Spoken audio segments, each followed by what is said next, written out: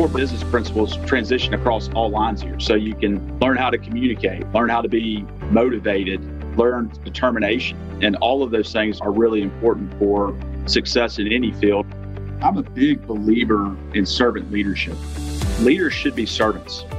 And when you're a servant leader, people notice that and they know that you care about them and care about the role that they play within your organization. You start having an understanding of different perspectives, different motivations.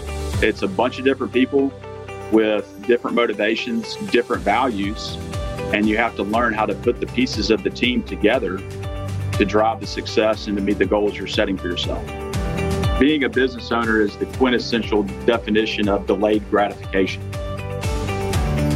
Warren Herring is the founder, president, and CEO at TrustCare Health, a group of primary and urgent care clinics in Mississippi and Alabama. He was first exposed to the core business principles that he speaks about when he was a Cutco sales rep and eventually district manager with Vector Marketing. After finishing his master's at Tulane University, Warren got into the healthcare industry by opening his first clinic in the Jackson, Mississippi area. Warren's career has been defined by having long-term vision, establishing quality care and customer service, and leveraging servant leadership. He has grown his organization to 15 current locations, and his team is at the forefront of innovation in how healthcare services will be delivered in the future. What follows is an extremely genuine conversation with a leader whose path in business can be emulated by anyone. I'm happy to introduce him to you today. This is Warren Herring. Welcome to Changing Lives, Selling Knives. I'm your host, Dan Cassetta. There's a generation of entrepreneurs and business leaders out there right now who are positively impacting the world using lessons and skills that they first learned from selling Cutco knives with Vector Marketing Corporation. This podcast was created to share inspiring stories from Cutco's most prominent alumni and current leaders. On this show, you'll meet successful entrepreneurs, best-selling authors, superstar business executives, and transformational leaders from many walks of life. All our guests will have two things in common. One, they're all changing lives today through their work and their influence. And two, they all started out selling Cutco knives when they were younger.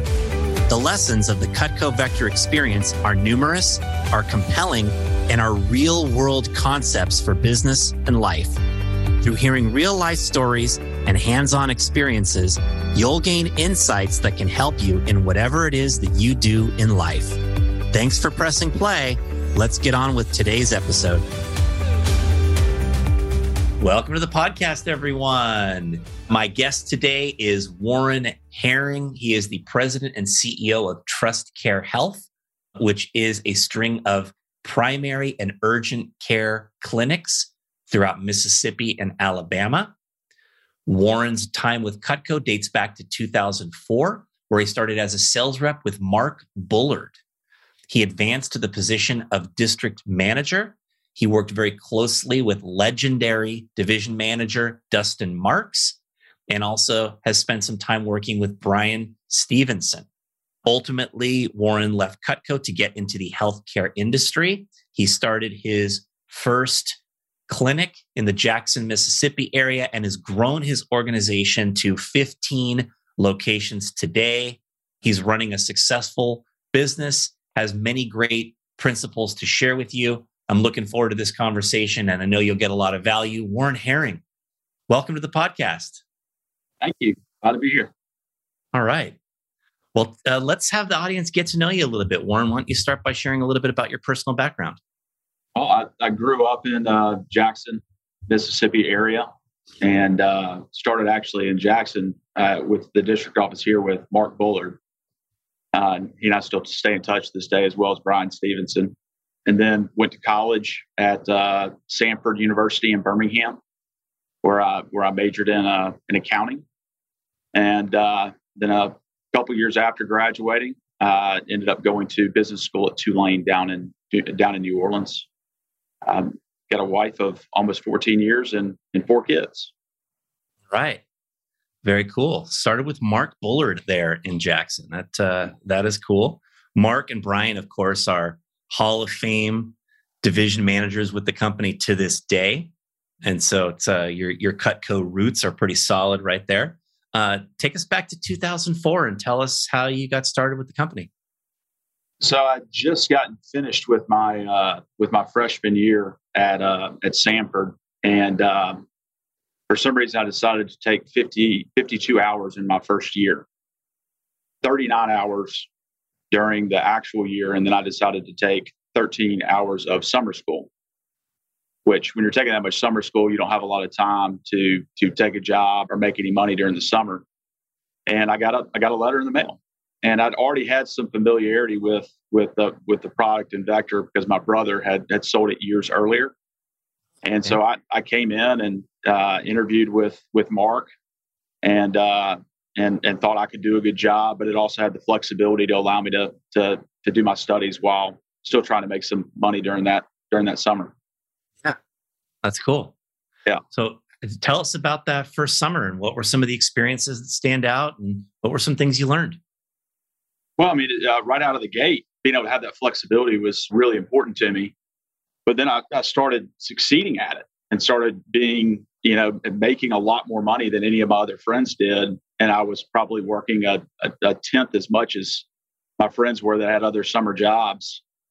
It was just a good foray into learning core business principles, and core business principles transition across all lines here. So you can learn how to communicate, learn how to be, motivated, learn determination. And all of those things are really important for success in any field, whether it be sales, medical field, being an attorney, whatever those items may be.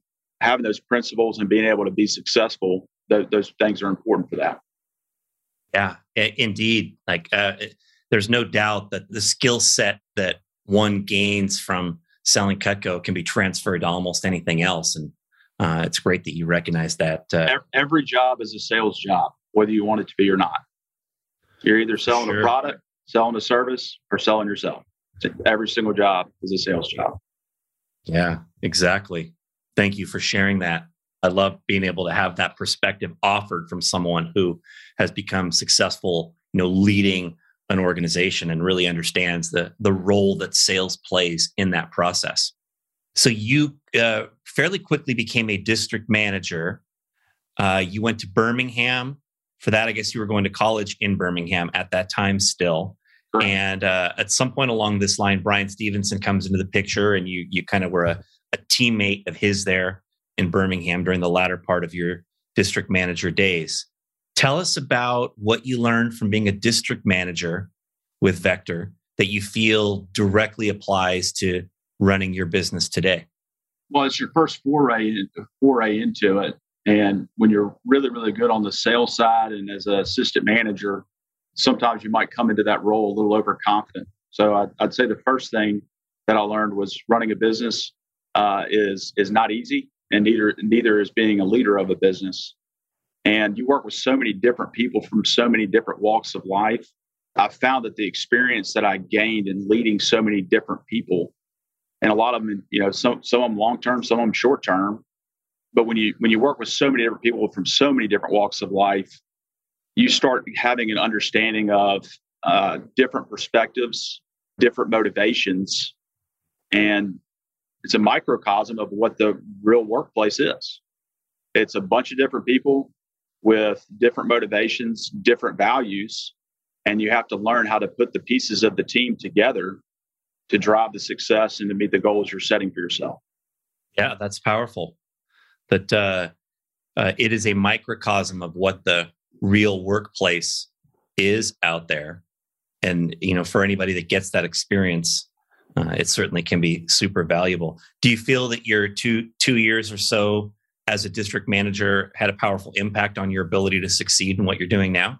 Oh, no question about it. No question about it. You're learning core marketing principles. You have to learn a little bit on the accounting front. I majored in accounting. So, mine was fine. That was one area that was pretty easy for me. You learn how to market, learn how to sell, you learn how to train. There's so many components that come into it that are so important to running any type of business. And it was a perfect training ground. I've always told everybody that a lot of people ask what I felt about my experience going to Tulane and getting my master's there. And I would actually say that I value that initial Vector experience from a training ground and an experiential standpoint more so than I do a very expensive degree that I paid for. I value that too, but I would say, like, hindsight, looking back at it, both had a lot of value, but from a running a business standpoint, I don't think you can learn any more than doing it yourself. Exactly. Warren, I feel exactly the same way. And this is not in any way to belittle the very expensive educations that both you and I have experienced. It's the education side is there's a lot of theoretical stuff that happens there. That's good to hear and it's good to know. And I, like you, valued it and I appreciated it. And I'm glad that I went through the education that I went through. But the real life experience is just irreplaceable. And for someone, at a young age to have that type of an opportunity, it's just super powerful. Great. Yeah. How did you get into the healthcare industry? Well, so after I got done with my MBA in 2010. The world was on fire still after the 2008, 2009 crash. And I decided to come back to Jackson, Mississippi with my wife, Dana, and start working with the family real estate development firm that was not in a very good spot. Commercial real estate, which is a business that my family is in, is a lagging economic indicator. So on the front end, it hit housing. On the back end, it hit commercial properties. And so honestly, we were kind of in a tough spot. And I was determined that as a family business that we would never be in that spot again. And so it started going back and forth basically with my dad on looking at other businesses that we could explore that we thought, needed some innovation. And we arrived at that healthcare. We thought healthcare was an area that we could, lend some expertise in from a standpoint of, location is important with clinics in particular. And so most people don't associate real estate with healthcare, but being able to pick the right location, develop it the right way is an important part, especially when you're trying to grow a business. And so that was really helpful, having that expertise, but also having my dad's years of leadership, coaching through that process. And we arrived at wanting to get into the primary care and urgent care business more so than anything else, because it's the tip of the spear in healthcare. And what I mean by that is most people's first experience with healthcare, if they have something going on with them, they usually start with primary care or urgent care. And we thought that was an important spot for us to start with as well. Okay. And so this began with one clinic in the Jackson Metro? One clinic in the Jackson Metro. My office was an exam room in our first clinic for the first 2.5 years of the company. Did not have a window. Had a $59 Office Max desk sitting up against the wall. When we started doing drug testing, I was the first PP collector. So I ran the front desk.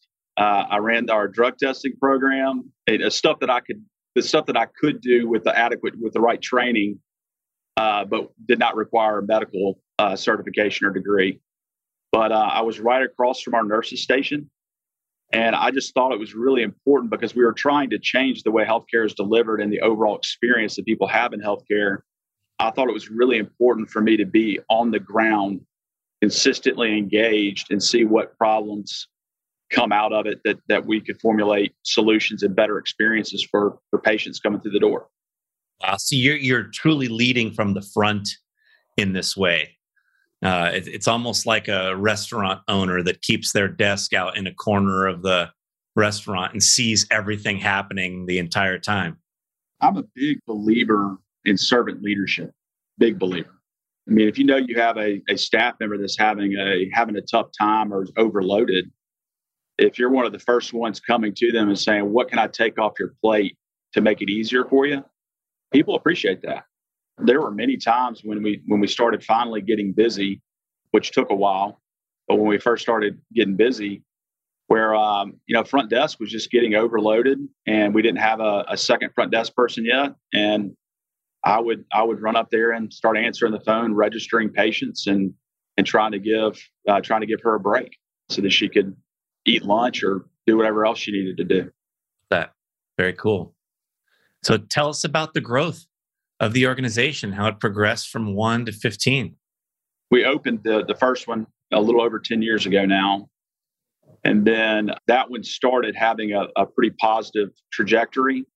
So we felt comfortable that we had our core business operations functioning the way that they needed to. So we opened our second location in a little over 2 years later. And then we maintained 2 facilities, because obviously having an additional one takes a little bit of figuring out as well.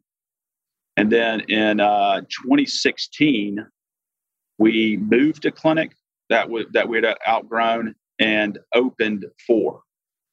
Wow. What does opening a clinic entail? A lot. Like you have to find a location, you have to rent the space, you have to set up the space. And then there's a whole series of things after that help get actual clients coming in, right? There's a ton of pieces to it. I'll be honest with you, though, opening a new clinic is easier than running an established busy clinic. Because leading up to the opening, there's not other people involved. you don't have anybody working there yet. Right. And so, granted, the first couple of times you do it, it's a little challenging. But once you get the process set up and you've got it in place, and you've got the checklist that you need and the other things. And I'd mentioned earlier, my family's in real estate. So from a real estate standpoint, that process being able to be put on them is actually a huge advantage for us organizationally, because my family knows what we're doing on real estate stuff. And so it was really, really helpful having that expertise come to bear when we were in growth mode. 2016 was a difficult year. Very difficult year. That year, my wife and I had our 3rd child in 18 months. Oh. On top of all the other stuff. Is there a set of twins in there, Warren? Yes. We have boy-girl twins that are now 7. We've got a little girl that's 5, and then my youngest son just turned 2. But 2016 was about as chaotic of a year as I actually, it was almost as chaotic as COVID for me, was 2016, because we basically grew rapidly in that time frame by adding that many clinics. And when you add that many at once, there's a whole heck of a lot to figure out. Yeah. Was 2016 the year you added the 4? So you went from 2 to 6? Yes. What's funny is moving a clinic was harder than opening a new one. And we didn't close one day. So, we literally turned off the lights and had everything structured and scheduled for everything else to be moved out. And we opened up the next morning. Wow. Yeah. Which also resulted in a hernia, by the way. I've pulled that off with a couple Vector offices, but here it's a little bit harder. Yeah, it was a lot. With the medical clinic. Nice. So you built up to 6 clinics in 2016, and then it's just continued to grow from there to reach the 15 you have today. Correct. Nice. Yeah. So what were some of the challenges you faced along the way that you had to figure out how to get past? What I tell everybody who's in a leadership position, manages people or owns their own company, first and foremost, you got to have risk tolerance and feel comfortable with that. But anything that you're doing that includes other human beings is going to be challenging, because no one's values or opinions are always perfectly aligned. And that's why I was mentioning earlier how important it is to have a good understanding and a good read on people in general, so that you can not necessarily ignore the differences, but you can be more accepting of those differences and try to pull the best out of people, so you can create a team environment that functions at a high level. My team is unbelievable. I'm unbelievably blessed with the team that I've been able to surround myself with. And I honestly couldn't do it without that team being in place with what we're doing right now. Yeah. So tell us about navigating COVID as the CEO of a business that requires people to be coming in on a daily basis? So the week New York shut down is the exact same week that we brought my fourth son home from the hospital. And I remembered vividly the exact stoplight I was at to turn on the main road to get back to our house, taking our son home. And we were listening to the radio when this is the first that we had heard that New York was getting shut down. And she looked at me and she said, "This is probably going to make the clinics busy, even though this is really bad." And I looked at her and I said, "Sweetheart, this is going to be the worst thing that's ever happened to us." She said, "Why?" I said, "Nobody is going to want to come into a clinic when they're worried about a virus that no one's ever heard of that's killing people." 2 weeks later, our volume dropped about 80%. And how many clinics are you operating at this point? 8. You had 8 at this point. Okay. Yeah, at 8 clinics at that point. There were no modalities to test people at that time. So there was really nothing of value we could offer a patient that was fearful about an unknown virus that was spreading and killing people. And so it was really, really tough to navigate for about 4 or 5 months. I mean, the first 2 months of the pandemic, we lost $2 million in 2 months. I didn't have my house permanently financed. We had just finished it and I didn't have it permanently financed, and I couldn't get financing after the pandemic hit because I had to take a reduction in compensation to try to maintain more employees on our team, even though we didn't have really that many patients. And so it was difficult, to say the least. It was not a fun 4 or 5 month period of time. How did you come out of that? Man, we got lucky, and I'd say blessed as well. So I was able to facilitate a direct contract with one of the large testing supply companies that ended up, from a supply logistics standpoint, doing a lot better job than almost any of the other ones. And we basically were able to have a discussion with, me and a partner that I had on this, he had the discussion with their CEO that he had a relationship with, and basically convinced him that college sports would not exist if we didn't get testing back into the school environment. And we agreed that we would not only put the tests on college campuses, but we would teach the colleges how to do it appropriately and how to do it in large volumes.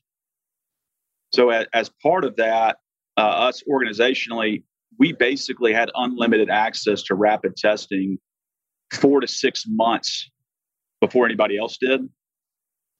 And we had people driving 10, 12, 15 hours to Jackson, Mississippi from other states, and we didn't even market it. People needed to get back to work. They couldn't wait 14 days. And at that point in time, the lab-based tests were taking 10, 14, sometimes even 20 days to get the result back. And you had people that were suffering because they couldn't go to work. And so it went from, how are we ever going to dig out of this hole, to how do you handle this many people? And so we had to completely rework from the bottom up our entire operational process clinically through use of technology. Obviously, we had to bring more people on board to assist with it. And we had to do it really, really quickly. Wow. So it was a quick pivot to get into this space of testing that helped you to pull out of the doldrums pretty fast. Well, it was 4 or 5 months later, but relatively fast, I would say. I mean, even after we started having a lot of success as it relates to being able to provide something of value to the community, because now you don't have to wait 5, 10, 15 days to get a test result. You can get it same day. It was chaotic, to say the least. Chaotic. Wow. And then after this episode sort of began to fade into the background, has it been more like business as usual and growth from 8 to 15 locations since then?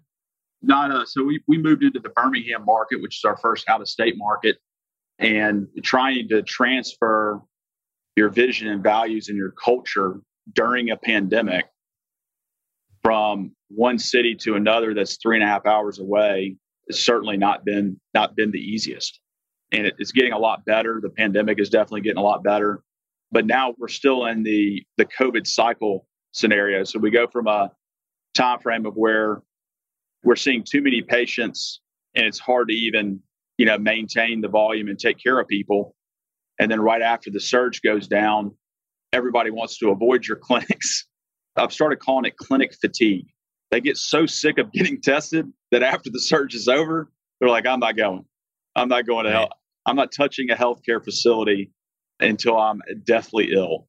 And so it's just swings, peaks and valleys. And our business has historically been very cyclical.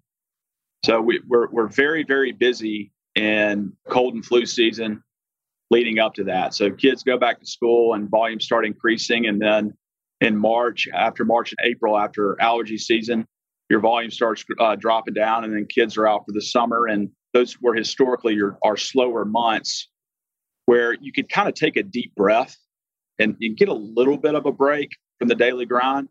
And then kids would go back to school and the whole cycle would start over again. So August was historically always the worst month financially in our business. Last August was the busiest month we've ever had in the history of the company. So now the normal cycles just changed because of COVID. Yeah. And it's just straight up, straight down, and it's just up and downs pretty consistently, which is tough to manage from a staffing standpoint, because it always feels like you either have too many or too little people. As you're growing a business and growing a company, you don't have redundancy. And redundancy is extremely important in business. You never want to be reliant just one person to do a role. So you either have to create a process or create that someone else can easily pick back up, regardless of who it is, or you have to have more than one person who can do that role. For instance, if you took me out of TrustCare tomorrow, the company would continue to run without a hitch. And it's because we've created redundancy within our organization. Any business that has a lot of people involved is always going to have issues because people are imperfect. Right. You and I included. We're all imperfect. Exactly. And so business just has peaks and valleys sometimes, and you just have to put your head down and fight through it and learn how to cope with the adversity and really do a good job in thriving when things are going in the right direction. That was a great insight about redundancy. And for anybody who's running a business to think about, right, how can they apply that in their business, whether it's being able to have somebody who could fill your shoes, or also obviously being able to have different people who can play different roles in the organization, so that if anyone were to leave, somebody else can step in and handle the job. Well, it's not even just the people. It's creating processes that assist for you having redundancy. Mm-hmm. And having it really well organized and really well documented, so that if someone that is important to the organization ends up leaving, the learning curve for putting someone else in that role doesn't take very long. And then as a group effort, you can maybe have 2 or 3 people that know something about the other person's role, because that process has been so well established and has been well thought out and functions correctly. Got it. Great insight. Have you had any locations that have sort of outright failed? Had one location that failed. So in that same year that we were opening the clinics in 2016, it didn't fail until COVID. Well, I'd take it back. It was failing before COVID. And we did an outpatient heart clinic. And when COVID hit, talk about a clinic that really dropped off, that one dropped off substantially. And so we ended up deciding just to get out of that business and focus on our core being primary care and urgent care. And so, yeah, we have that location did not do well. It's interesting, though. It was outside of your core focus. Agreed. And that might be a big reason, right? Perhaps you were biting off more than you could chew with a different type of clinic. Yes. How have you successfully spread your vision and your values and your culture over 15 different locations in 15 different places? You have to be really systematic about it. And what I always tell everybody is that as your organization gets bigger, you don't have to try less, you have to try harder. Because vision and values, not just to me, but to my family, are really, really important. And so on the front end, in the early days when our company was obviously a lot smaller, I had two pretty simple principles that were pretty broad purposefully because they were simple to communicate. And I would always just state with everybody we talked to, our organization is all about quality care and customer service. And I'd have honest conversations, whether when I was talking to people that were working in clinics because I'm not medical. And I tell them, obviously, I can't have a ton of input on quality care because I'm not the one rendering the actual care. And so we're going to focus on the customer experience on our end and let the medical professionals focus on the quality. And so everybody knew that customer service is important to me. And we've done a good job on maintaining that component. And as you go along, you put more and more measurement tools in place to make sure that there's a layer of accountability to that, in particular on the ones that are core to your organization's success. And again, it gets more challenging as you go along. But I mean, we've made a bunch of adjustments even just recently because internally I felt like we were starting to have a hard time getting people that had a shared passion for not just the patient care, but also the patient experience. And so we brought in basically someone her entire role is training. And as part of that, we did the Ritz-Carlton training program on customer service. We implemented a lot of that mindset within our training program. And now the customer service component of our training process is 50% of our entire training process. We focus more on that one topic than we do anything else. And in my opinion, you have to, because the healthcare environment, in my opinion, it struggles because it has the mindset that people need you when every other business has to function as we need you. Right. So in other words, people in medicine sometimes treat patients like they need the healthcare professionals when it should be the exact opposite. If we don't have patients, we can't pay our bills and we can't keep our lights on. Right. And so we've just always stressed that. And I took a really big role when we brought her on, making sure that as we were updating all of that, all of our training and our process, that the vision and values and the cultural things that were important to me were being implemented as part of that training process. Yeah. I love that you've made that mindset shift from, people need us to the idea that, we need to be serving the customer, because it would be easy in a business like yours to have that opposite mindset that you described. I think about, the times I've needed to go to urgent care, I don't have a lot of choices of where to go. I mean, I think I kind of have like 2 or 3 choices in my general proximity of where to go, but you're sort of stuck with what you get. And you need something urgently, obviously. You'll wait however long you have to wait, and you'll deal with whatever person you have to deal with, and you're sort of stuck with it. And so for you to be able to flip that around and say, hey, we're not going to fall trapped to that mindset. We are going to provide a customer experience that is amazing. It's a refreshing thing, I suppose, for someone like me, from my perspective, to be able to hear. Well, it also differentiates you in a business model that's not that differentiated. Mm-hmm. So if people who don't go to the doctor very often, they're going to go to Google and they're going to type it in. And if all your clinics have 4.7, 4.8, and 4.9 stars, and the next guy down has 3.9, their decision's made pretty quickly. And it's not based off of clinical quality or anything other than the fact that other people that went to this clinic liked yours better than they liked the other person's. Yeah. Indeed. And it's a long-term mindset, because running an efficient clinic, providing really good care, and doing it timely is not something that earns you market share overnight. Anybody who wants to start their own business or lead a business, if you have a short-term mindset and you're not willing to work hard, probably should do something else. Because being a business owner is the quintessential definition of delayed gratification. One way to equate it back to Cutco is that getting good referrals and getting into the right doors does not happen overnight.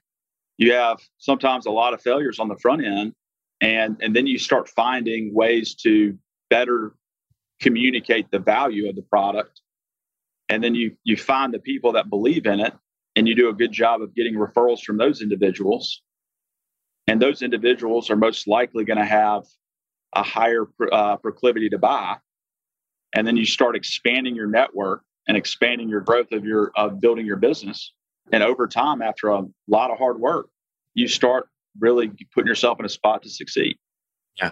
I just love that you referenced that it's a long-term mindset, and that for anybody who's in anything for the long haul, whether it's working in Cutco for a long time or building a business such as you have, there's a lot of times where we're confronted with short-term versus long-term choices.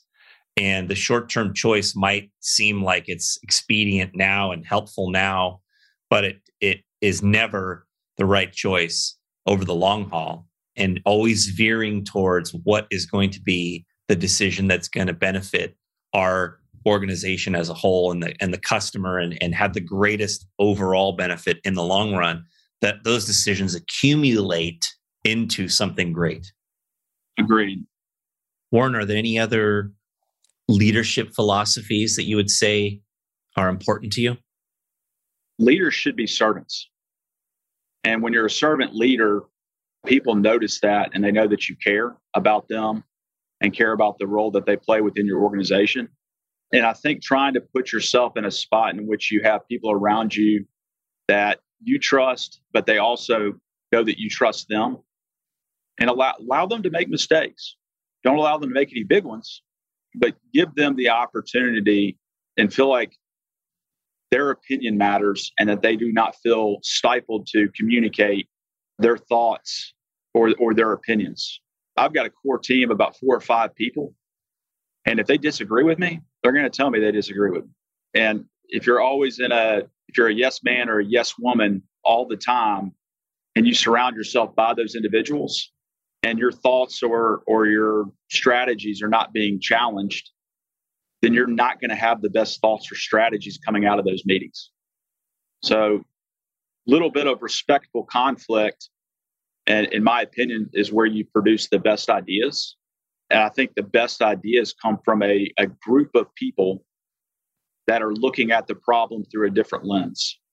And the more lenses that you can have that people are looking through that are competent, that are part of that team, the better product, service, whatever you're doing is going to be. 5 people thinking about something is going to be better than one person that's the smartest person in the world thinking about it. So the more smart minds you've got in the room helping out with building the company, the better. Really brilliant insights, Warren. A buzz phrase in leadership today is the idea of psychological safety. And it seems like you've created an environment where people feel comfortable making mistakes. They know that they can make decisions. They're empowered. They feel comfortable coming to you with suggestions or input, even if it's in disagreement with something that you've put forth, and that it leads you to be able to find the best avenues for success and to have powerful relationships with people and to have people who feel a sense of ownership over their part in your company. All great principles for building an amazing organization. You always think that your idea is the best one. I would argue you're not going to succeed. Yep. Great stuff. Great stuff, Warren. Well, listen, the podcast theme here is changing lives. You're clearly in an industry that has the potential to do that in many, many ways. What are some of your aspirations for the future in terms of being able to change people's lives through what you do? I was mentioning earlier how important customer service is to me. And I'm of the opinion that healthcare is not just disconnected, it's ineffective and outdated. And when I say that, I sometimes get, people are like, what? And what I mean by that is not healthcare technology itself, but the process in which it goes through operational. And so how could something that enables and has some of the most amazing breakthroughs in technology than any other sector be so miserable to do? Right. I mean, it blows my mind that it's that way. So we have been investing over the past year into our own communication tool in a form of an app. And this app allows members, because we do charge a small premium for it, but it allows members to be able to text our care teams through a HIPAA certified platform for just simple stuff. Instead of playing phone tag with the clinic when you need a medication refill, imagine being able to open an app and press the button that says, I need a refill, and someone responds to you in 5 minutes with feedback. And that feedback might be, hey, the doctor wants to see you before they do this refill. Or the comment back might be, I see this pharmacy on Main Street as your main pharmacy. Is that the one you want us to send it to? Yes. And you get text communication back. Done. And it's just streamlining the communication and making healthcare more accessible and making the healthcare experience more relational is really, really important to me. And we're starting to onboard employer groups in particular that want better healthcare for their employees. And so we're moving in that direction very, very quickly. And I can honestly, it's probably the most exciting I've been about anything I've done in my career is being able to provide that level of access to patients. Text your doctor, say, hey, my back's not getting any better. What are the next steps? Get a text back. Hey, we're going to take this step to physical therapy. And then 5 minutes later, your referral is set. You get a Google Map link in your text telling you where to go, what time, and the process is done. All done in a few minutes, as opposed to getting in your car, driving down, waiting to see. First of all, having to make an appointment, then getting in your car, driving down, having to see somebody, all for a quick little bit of feedback that you could get much more easily.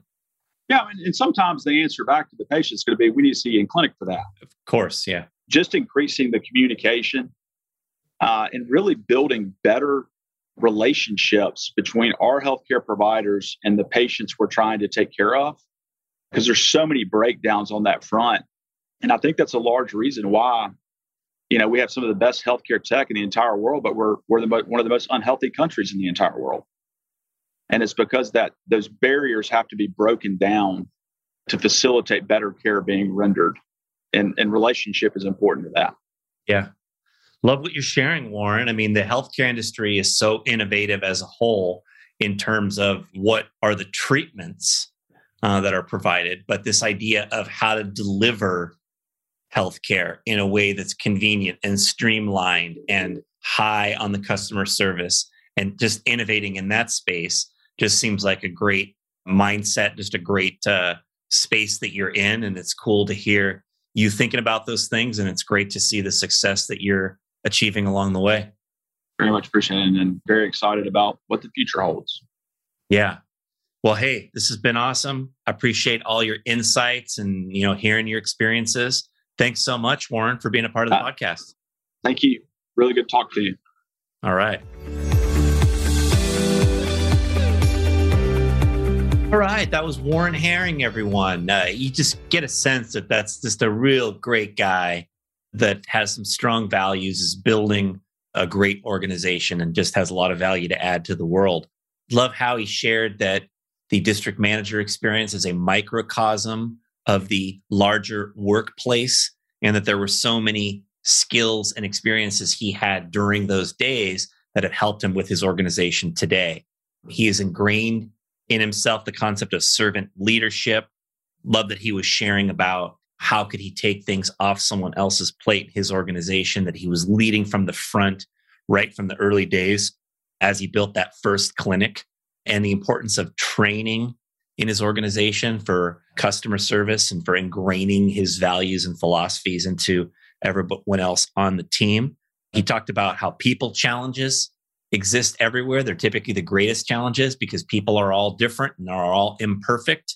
And we all have to learn how to navigate conflict. We all have to learn how to work with different types of people. We all have to learn how to communicate well and create a situation where people are inspired and motivated and recognized and valued. And these are all things people learn during their Vector days that Warren is applying in his business today.